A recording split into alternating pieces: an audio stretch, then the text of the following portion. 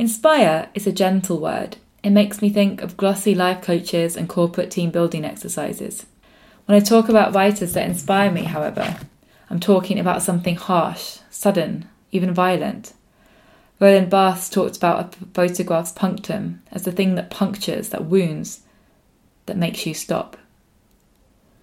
There was a time in my life when the writers who did this for me were the ones who gave me permission to be more me, both as a writer and a person.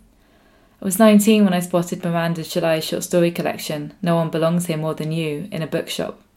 The title alone almost made me weep. The contents did not disappoint. Reading her voicey, queer, first-person narrators was like opening a door to new parts of both my writing and my non-writing, living self. Now, over a decade later, I mostly flick through those pages when in a between good book void, and it's less a matter of being wounded than of being reminded of wounds past, a bit like flicking through old family photos. The writers that grab me these days are those who pull and push not only at the limits of language, but at those of form. Lydia Davis takes the already chameleon short story and whittles it down to single paragraphs and sentences, sometimes stacking those sentences into long collages that seem to point towards somewhere completely else. Then there's Anne Carson. I can't believe I took so long to discover Anne Carson, and the way she slips over and under and through both form and language, writing between essay, poetry, story and dramatic script, and never with any hint of showing off. The Glass Essay and Dear Creation are two books that give me a completely new reading experience every time.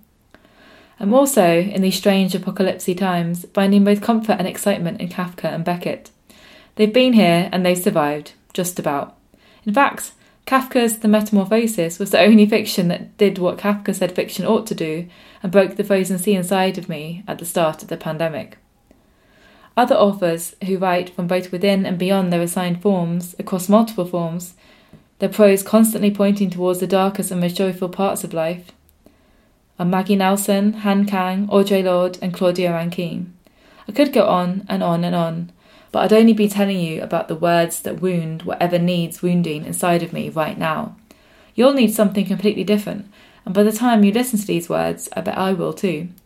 But when you read something and you put it down, you go outside and there are thoughts in your head, but you're not sure who they belong to, yours or the author's, that's when you know you found the book that will help you become the person you need to be next.